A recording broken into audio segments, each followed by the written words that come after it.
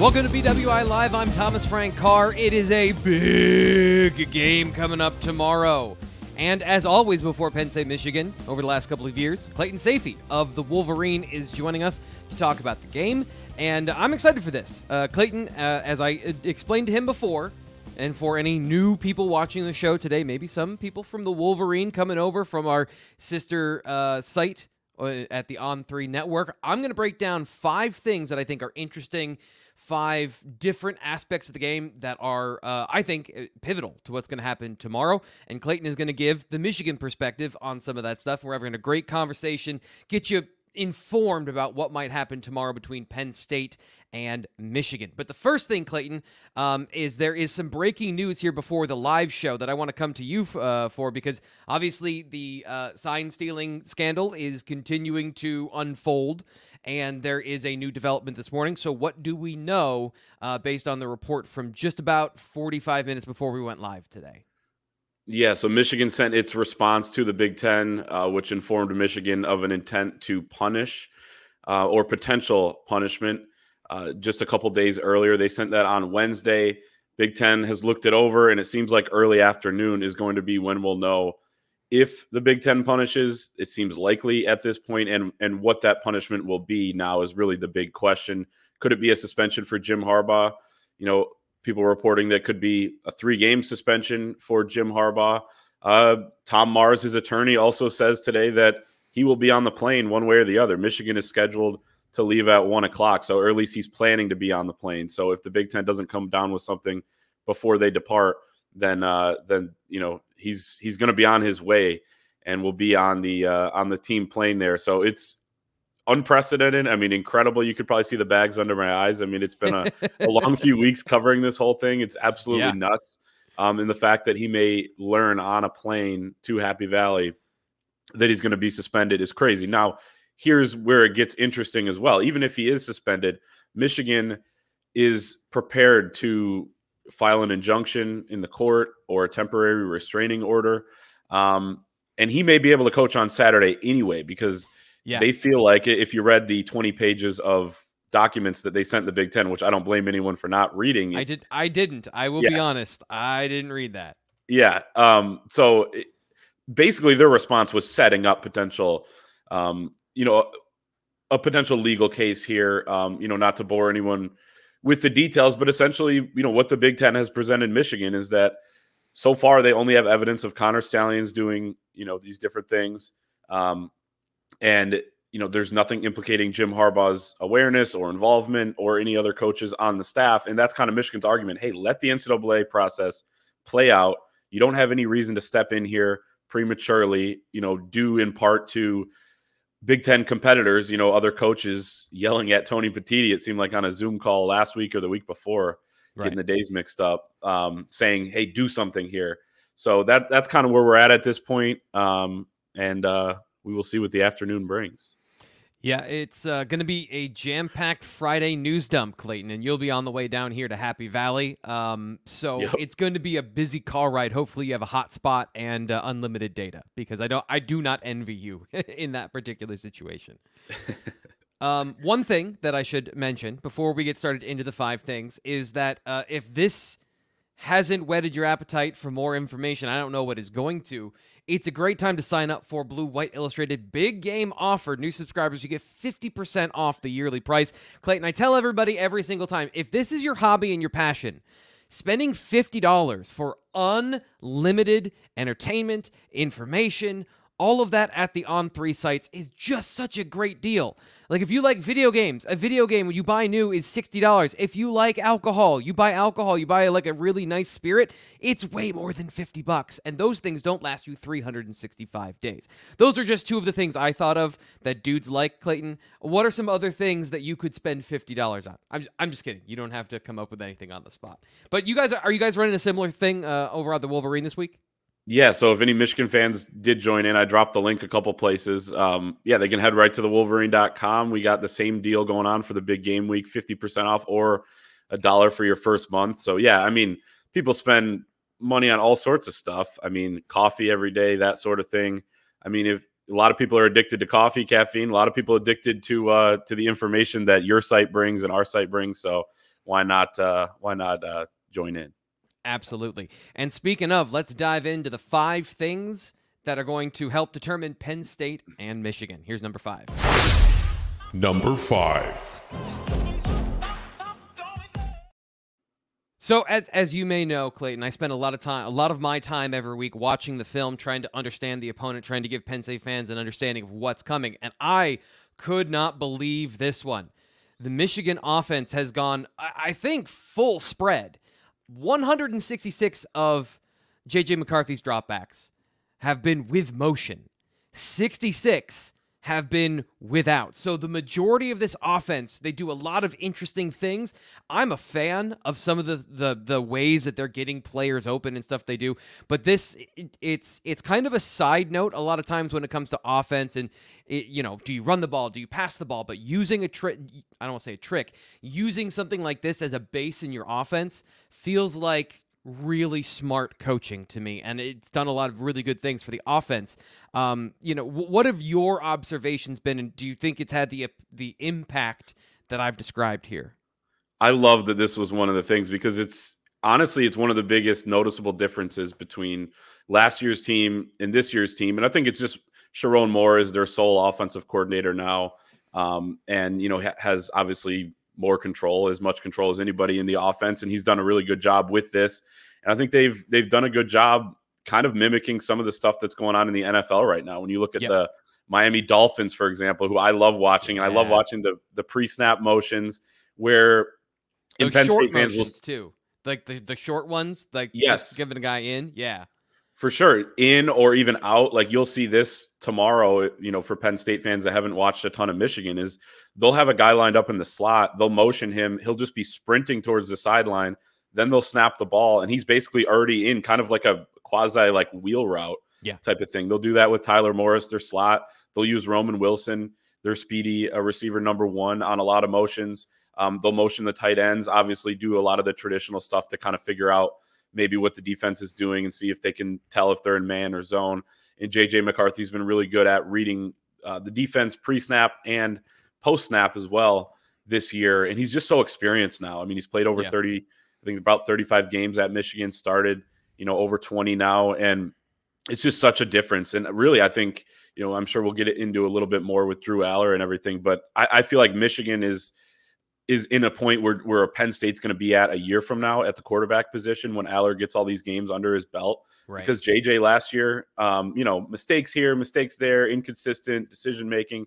I mean, he has been so clean this year. This will be a tough task against a really good Penn State defense, but the motions have been awesome. It's something I don't even think Michigan fans or media are talking enough about. So you picking up on that, I thought was fantastic. And they'll also do this too. They have Max Bredesen, number 44, who's kind of like a fullback, tight end, H-back combo.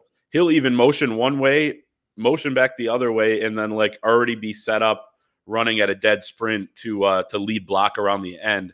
Stuff like that's pretty creative. That's another NFL thing too.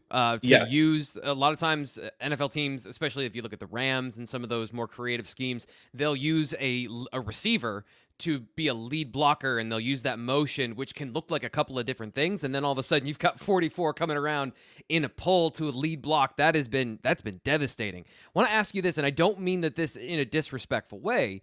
It's good coaching and good scheming, as we just described, but when it comes to open throws, it feels like McCarthy has a lot of them because of this, of getting angles and leverage for Roman Wilson, helping get players off press. Is it creating easier throws for him, not every play, but more consistently, so that he doesn't have to be, the most precise, the most on all the time?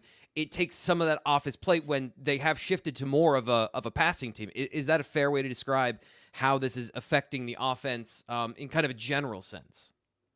I would say so, to an extent. I also think his ability to buy time in the pocket as well has been, and I actually think we're going to talk about that in a second, so I don't mean to get ahead of ourselves, but I think that has allowed the guys to get open, because it's just hard to cover a Roman Wilson or, a receiver, any receiver, for more than a couple seconds.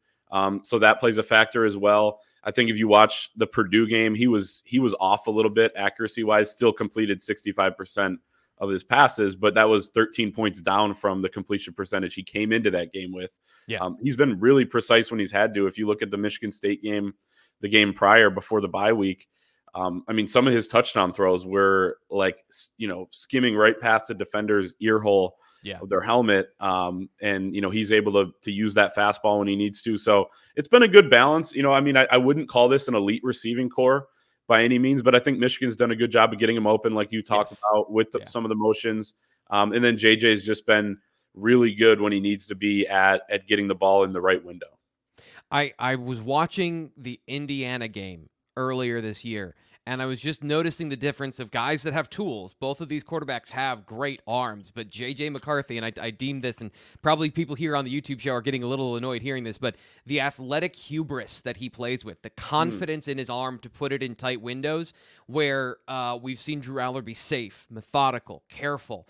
We saw a little bit more of that the last 2 weeks of Aller kind of coming out of that shell. I'm excited. I hope that matchup comes up this weekend because it's going to make a very good game. But you're right. We need to get on to number 4 because to me, it is the craziest stat we're going to get to today. Number 4. Now, a lot of these things are skewed in a lot of different ways, but 2.5 seconds is a really important stat in this game. It's going to set up the next 2 things that we're looking at. J.J. McCarthy, when he throws the football, you mentioned extending plays. In under 2.5 seconds, quick throws, rhythm throws, things like that, 4 touchdowns, 756 yards. When he extends the play over 2.5 seconds, 14 touchdowns and nearly double the yardage.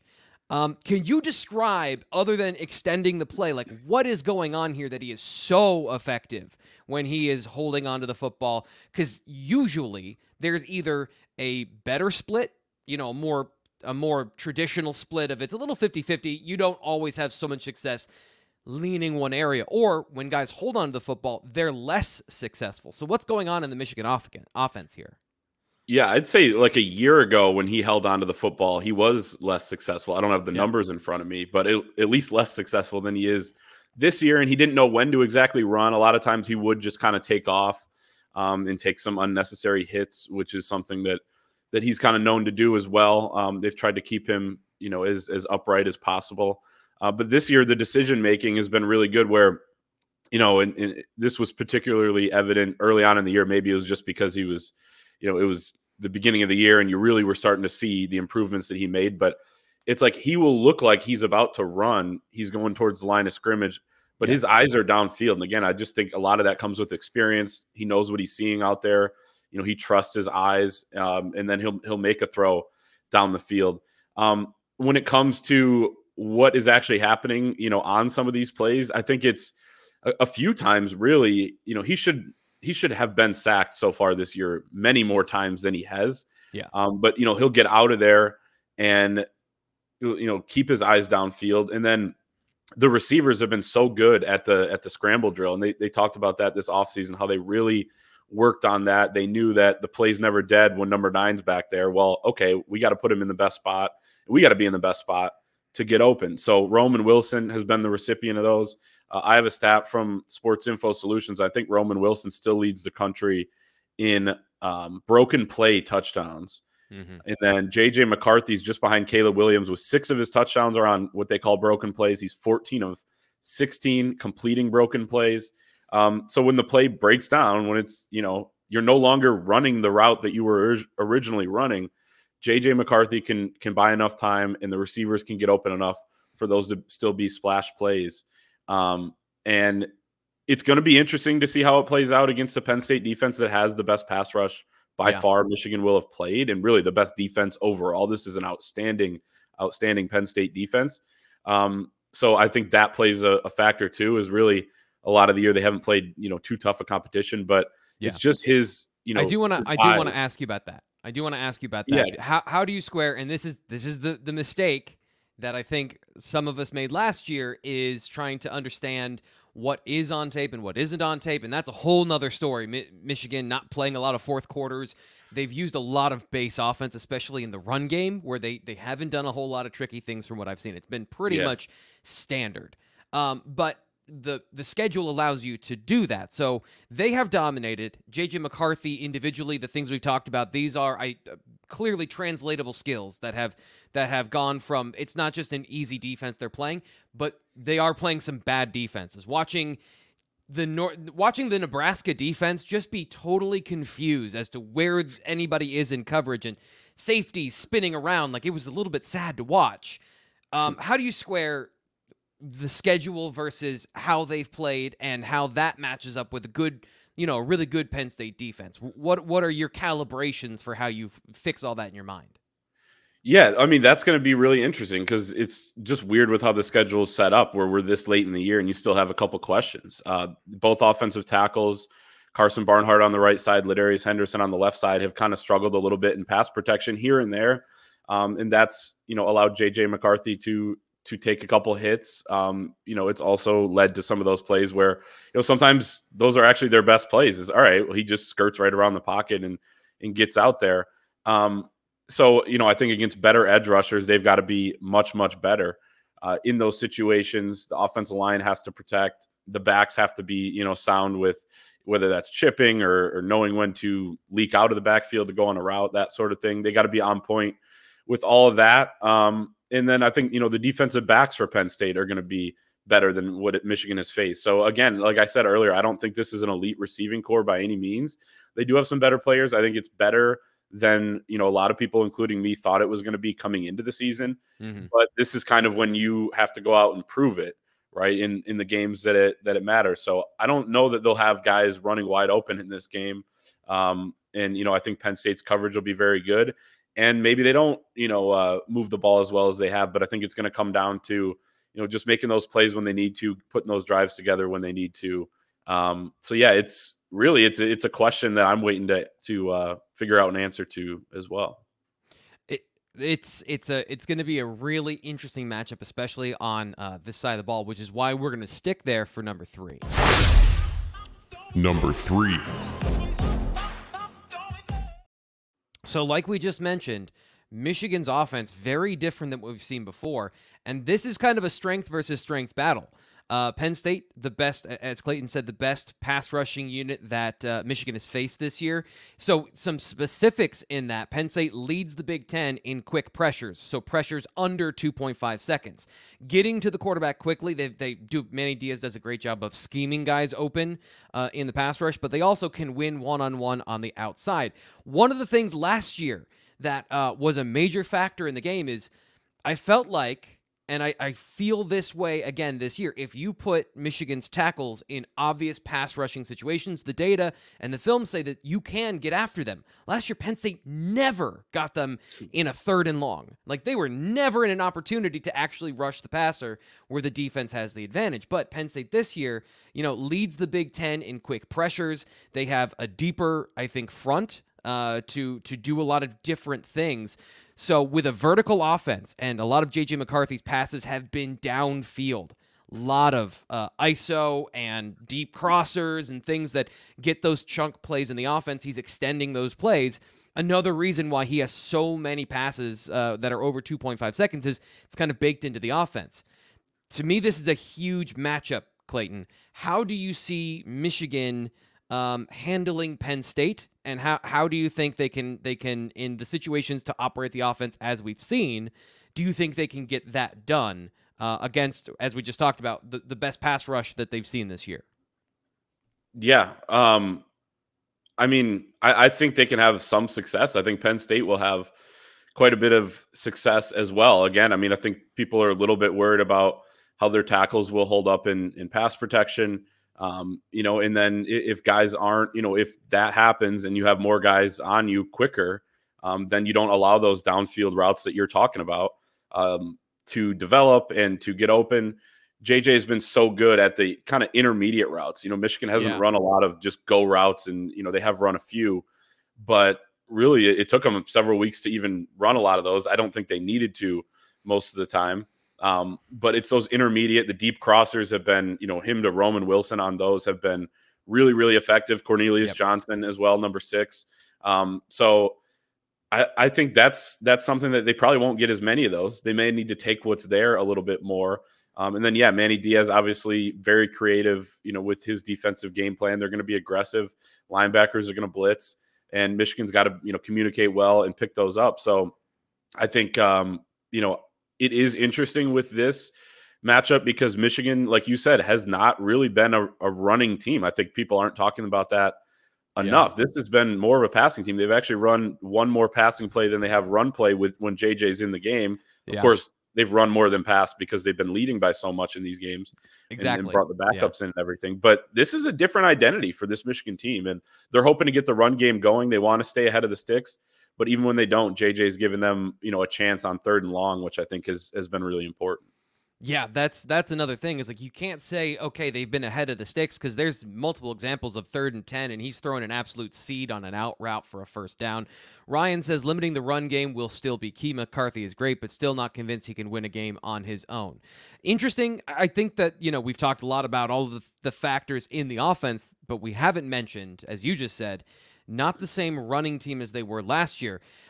But again, this is the thing, is last year, leading into the Penn State game, they were by concussive force a good running team. There were a lot of inefficient decisions of just kind of running inside zone and man into fronts that were designed to take that away, and Blake Corum was excellent, right? So Blake Corum, Donovan Edwards, they were explosive.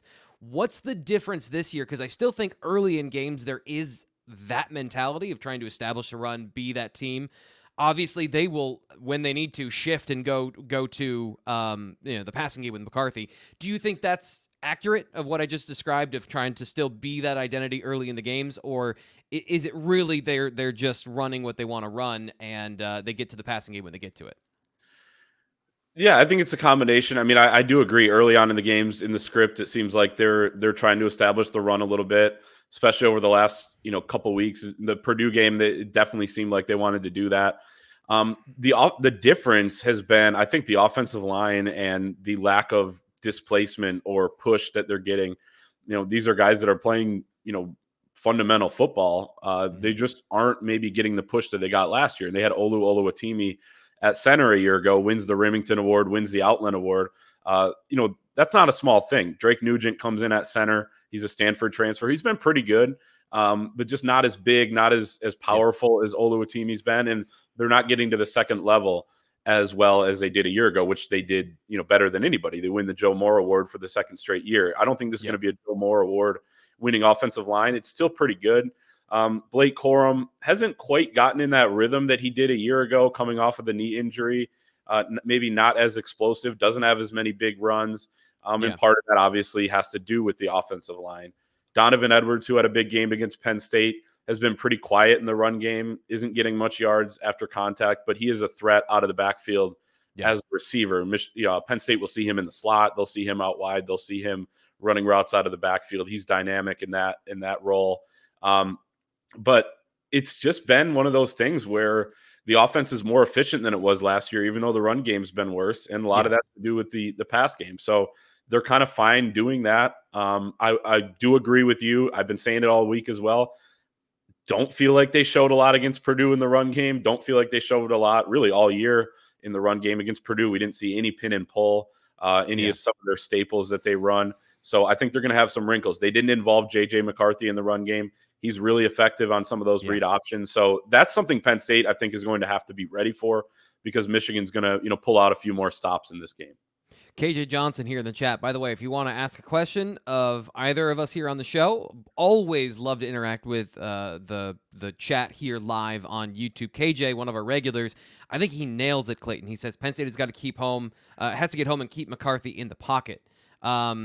Wasn't impressed with the pass rush against Ohio State a couple of weeks ago. Wonder how well the front seven will perform on Saturday. It's not just in the pass rush game, though. As you just said, J.J. McCarthy's legs, selective use so far, but unbelievably devastating when he gets out of the pocket. Do you think I'm always, now against Michigan, I'm always on the lookout for where are the wrinkles coming from, where are the things we haven't seen? Two things that I'm looking at.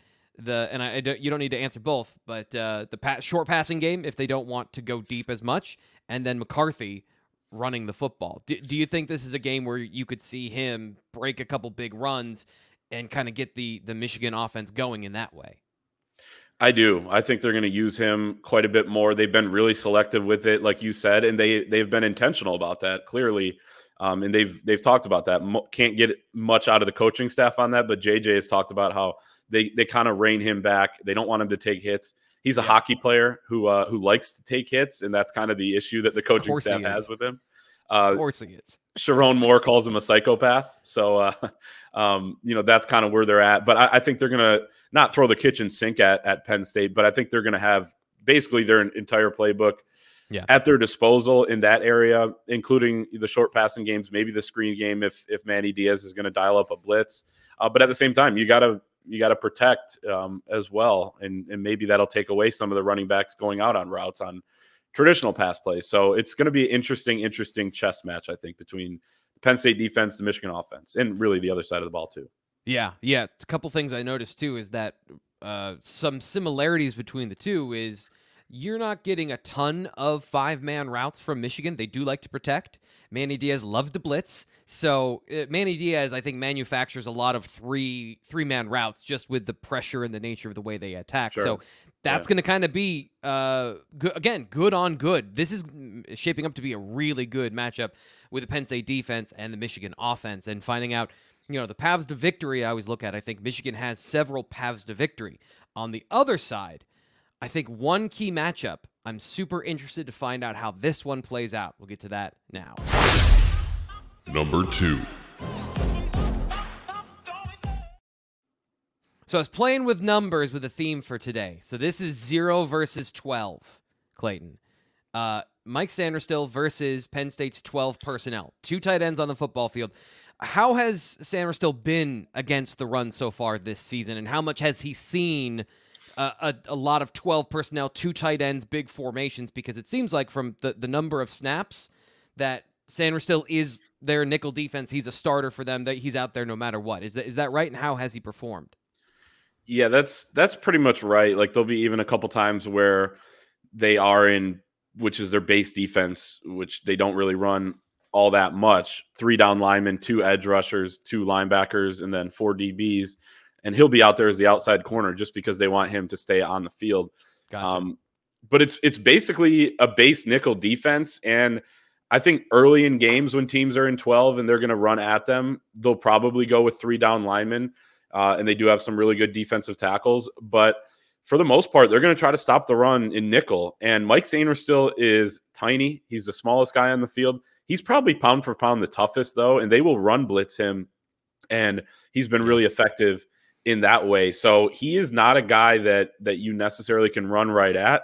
This Michigan defense is built to stop the run with a light box. They don't want to load the box to stop the run. Their D tackles, what they call block destruction, they destroy blocks. They allow the other guys to flow to the football. So that's kind of been their MO over the last few years, and it's really worked. So it'll be interesting to see if Penn State starts to have some success on the ground. Will they go away from the nickel and bring some more guys inside? I think that's certainly a possibility.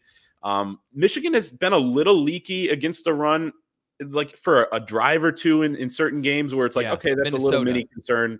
You put it in the back of your head, but they haven't been tested by a team that's as talented as Penn State. So maybe Penn State will have some success, and then we'll have to see how Michigan adjusts. And really, T. Frank, with this team, they haven't had to make so many adjustments this year because they've overpowered opponents. So it'll be interesting to see what Michigan has to do when they do, find that something's not working or this isn't going right. What do we do now? They've been in that spot in the past, last year and all that. And a lot of the same guys are back and coaches are back. But this year's a new team, and we'll kind of see how they handle that on Saturday. So these 2 points, I can't find a way to talk about them without talking about number 1. So we're going to get to number 1, and then we're basically going to talk about 2 and 1 together, because I think that the key to the Michigan defense is everything that you just said, plus just a little more, a couple more nuggets, and then we can talk about the whole thing, because it is going to be a fascinating matchup. Number 1.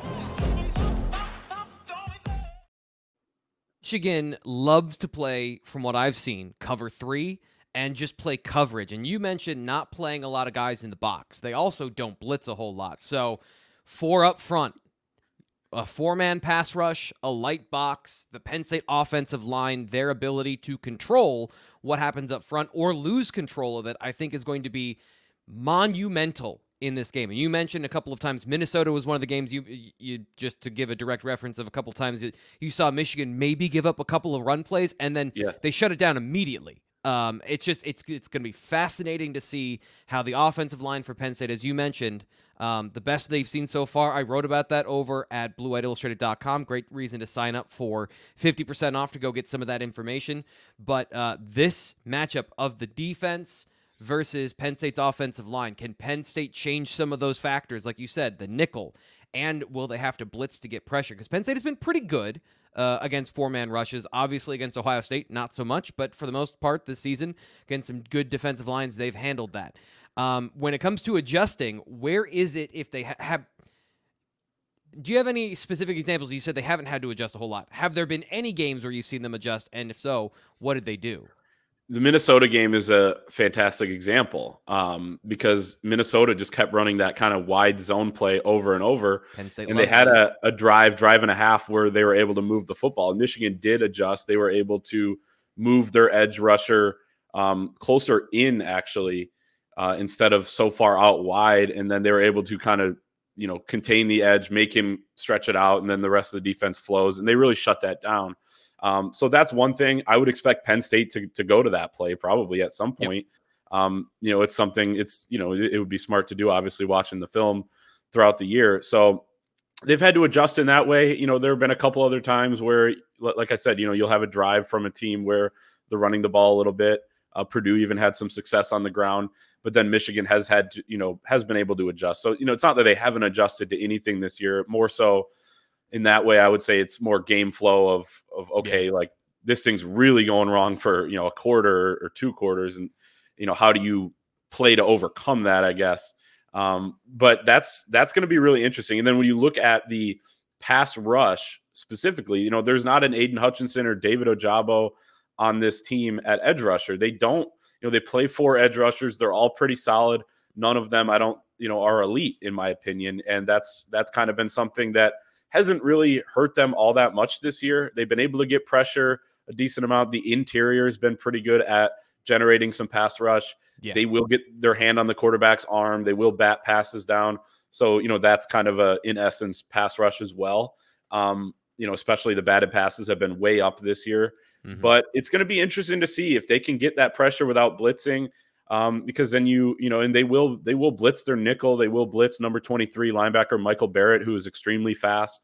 He's been great. He's been awesome. He's in his 6th year and has really taken off. He started his career as a Viper, kind of like a hybrid type guy.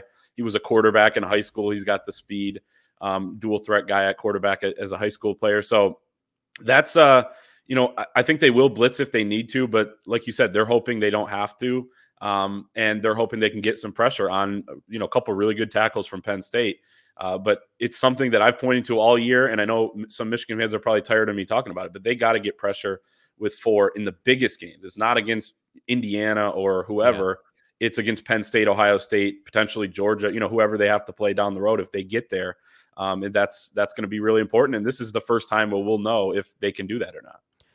To me, that's the point of shutting down the Penn State offense. If you can get pressure with 4, it's not just that that's the most ideal way to do it.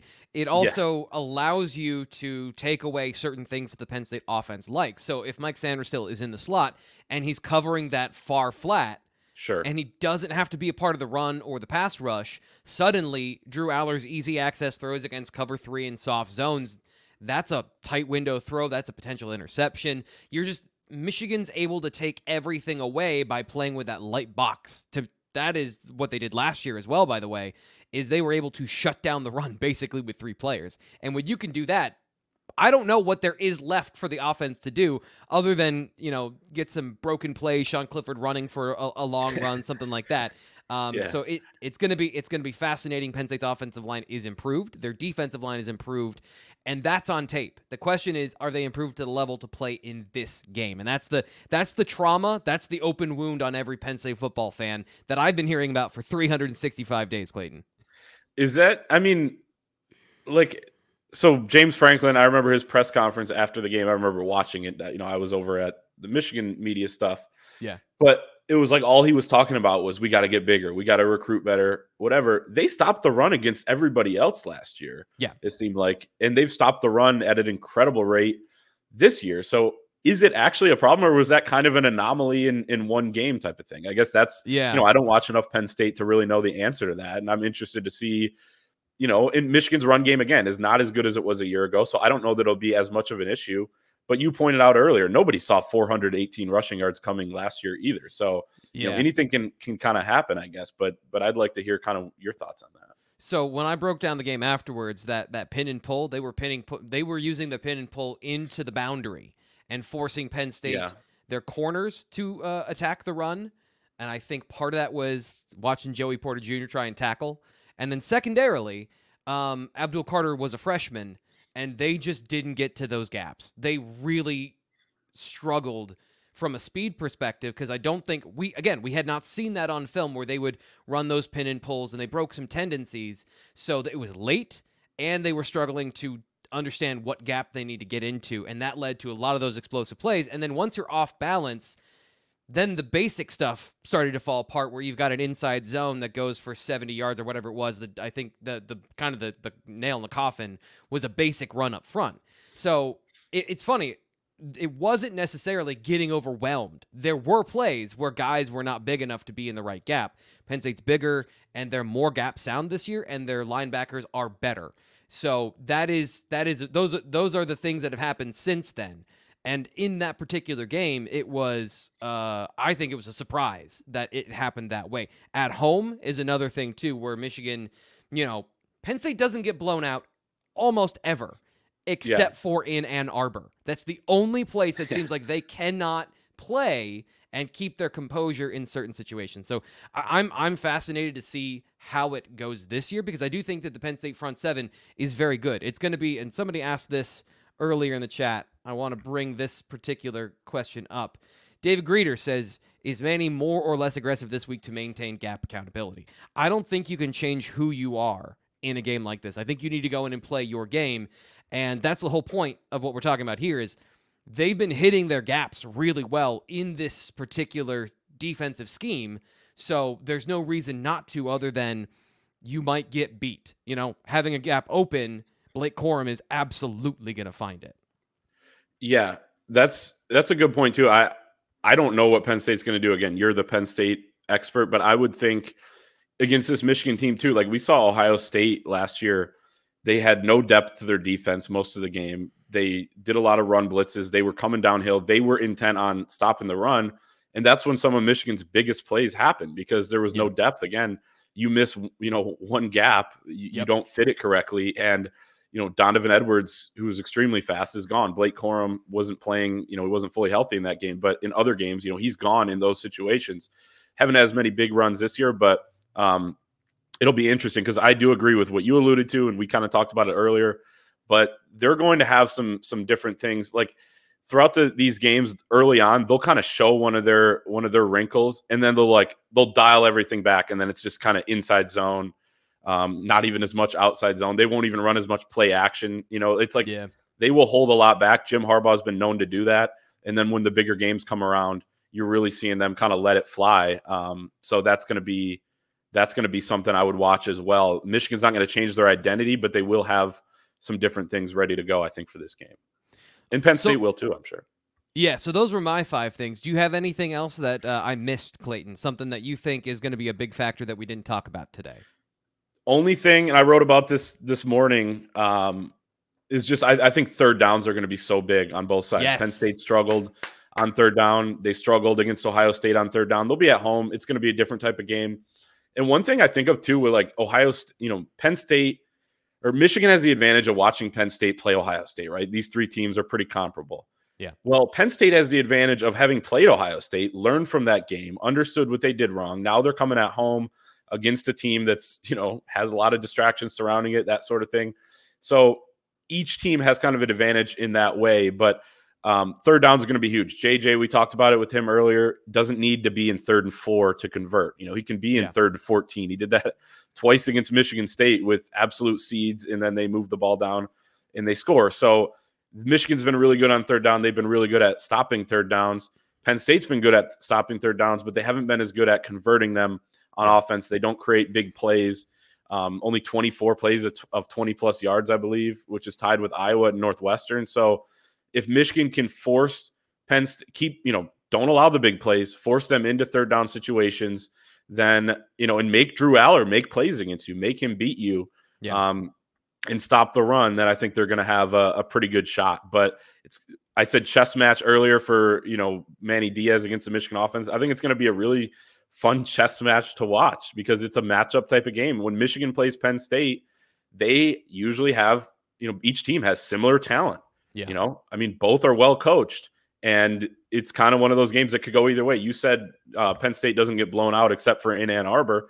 In Jim Harbaugh's tenure, the only times they've gotten blown out, a couple times against Ohio State, but Penn State is in 2017, is one of those examples as well. So, and I know there's no, Saquon and all that, but, you never know what could happen in a tough environment like this. So it's going to be a ton of fun. My first trip there, and I am super excited. I'm so glad you mentioned third down. One of the reasons I didn't bring it up here is because Nate Bauer beat me to the punch. He wrote about it as well over at BlueWireIllustrated.com. I love the fact that everyone knows this game. Like, it feels like it's pretty clear of here are the situations, and let's find out together, because there's as much as we have this question about Michigan and the level of competition, they're obviously a very good team. And that's one of the things that I find fascinating is you mentioned similar, comparable talent between these two teams, but Michigan has been very effective over the last 2 years. So what is the separating factor that has allowed them to turn the corner where Penn State is still trying to turn the corner and be one of those elite teams? Because you don't have to go very far to a time where these two teams were in the exact same position as they're both right here and Ohio State's right here. And suddenly the last couple of years, things have turned the corner for Michigan. I want to get your perspective on what that might have been for the Wolverines. Yeah, when I was exchanging emails with Nate Bauer earlier in the week, a lot of his answers on some of the big picture stuff I asked him were things that we're very familiar with here, that, Michigan's been in the exact same spot in years past. I will say, I think a couple things. One, the offensive line has been really the identity of this team over the last few years. They've really gotten good there. This year, particularly, and last year, but more so this season, just the quarterback play. You got to have an elite quarterback if you're going to compete at this level. I think Penn State's going to have that in the future with Drew Aller, and Michigan certainly has that right now with the Heisman Trophy contender back there. And then defensively, what they've really done with their defensive coordinator hires have been stellar. They've gotten the culture really right at this point. So there are just so many different factors. Harbaugh a couple of years ago replaced 6 of his 10 assistant coaches and went a completely different direction, and it paid off. So not saying Penn State needs to do that if we're, comparing. I'm just saying from a Michigan standpoint, right, it seems like every button he's pushed has kind of worked. But there are a million little things I think that have gone into their stretch of success. And the biggest thing this year, despite the level of competition, is they've returned just about everybody. They had the 5th most returning production in college football, including your quarterback, in a league where a lot of teams weren't returning as much. Right. So they've got old guys that stuck around. They've got young guys that are talented. It's kind of blended together pretty well. And now these next 3 weeks are going to determine, and define what this season is for the Wolverines. So last question I have for you. I always like to give people the out of, you don't have to give a specific score. I hate that. By the way, people ask me on Tuesday, I'm like, I don't know. Here's a number. I don't know until Thursday. Yeah. So I can give you a score. Yeah. So what do you got? People are going to kill me here. So maybe I got 34-20. Michigan is what I picked over on our site. I think that I do think Penn State's going to have some success moving the football against this Michigan defense. It'll be the first team to really do that. You look back at some of the scores, even Michigan hasn't allowed over 13 points in a game. A lot of those touchdowns are in garbage time against the backups. People have been kind of roasting the backups this year. They've blown a few shutouts. But I do think Penn State's going to be able to do that. Problems for sure. 100%. But again, it's just like when you go into these big games, I trust the quarterback who's been playing better. Michigan has seen that throughout the years. On the flip side, you go into Ohio State, even Penn State a couple times as well. You don't have the better quarterback. It's hard to win these big games. It's hard to win them on the road. Michigan's won 21 straight Big Ten games. They are probably at the best point they've been at as a program, maybe minus some off-field distractions. In that time, right now, this week, with all the experience they have, the talent they have. So I got Michigan winning a game that's going to be close basically the entire way through. Maybe put on a score late in the game to pull away a little bit. But I know I'm going to get roasted in the comments and the message board. So. Well, it's not anything new. This is the internet, Clayton. You're going to get roasted no matter what. I know. All of it is fair game, apparently. But we're in the same position. I think it's a little bit closer. We talk about paths to victory. J.J. McCarthy, the run game. If you completely forget about Blake Corum, he's going to rip off some big runs as well. So I just think that the balance they present is more consistent than the Penn State balance, which has been in the last 5 quarters much better. And to me, that's the wild card is Drew Allard, the way he played against Maryland. There was another level of confidence from him that is beyond just Maryland is bad. He was hitting throws that he was refusing earlier in the year. So if that guy comes out and is confident, I do think he can battle with a pretty consistent zone of what they've shown. This is the area where I'm so fascinated. What are the wrinkles going to be? If they come out and do less of the same of what they've done, then that can be a situation where it might cause him to pause. And, just that brief split second of indecision from the quarterback. He's not going to throw the ball to the other team. He doesn't take the cheese when it comes to disguise coverage, but he might turn down open receivers if he's not sure what he's looking at. The consistency of McCarthy, I think, is just that gives you more belief in the matchup on that side. So I think I had 27-24 Michigan. But I saw it. Yeah, your guys' predictions. I think everybody but one of you had Michigan, which, I mean, it's always kind of funny looking at because when you cover a team, you're just so in the foxhole, only looking at your team. And I think you do a great job of looking at other teams. I wish I had more time, honestly, to do that, or I devoted more time to it. But I just thought that was interesting. I would give Michigan an edge, but yeah, it seems like that's kind of the consensus, which is a little bit scary, I think, for some Michigan fans.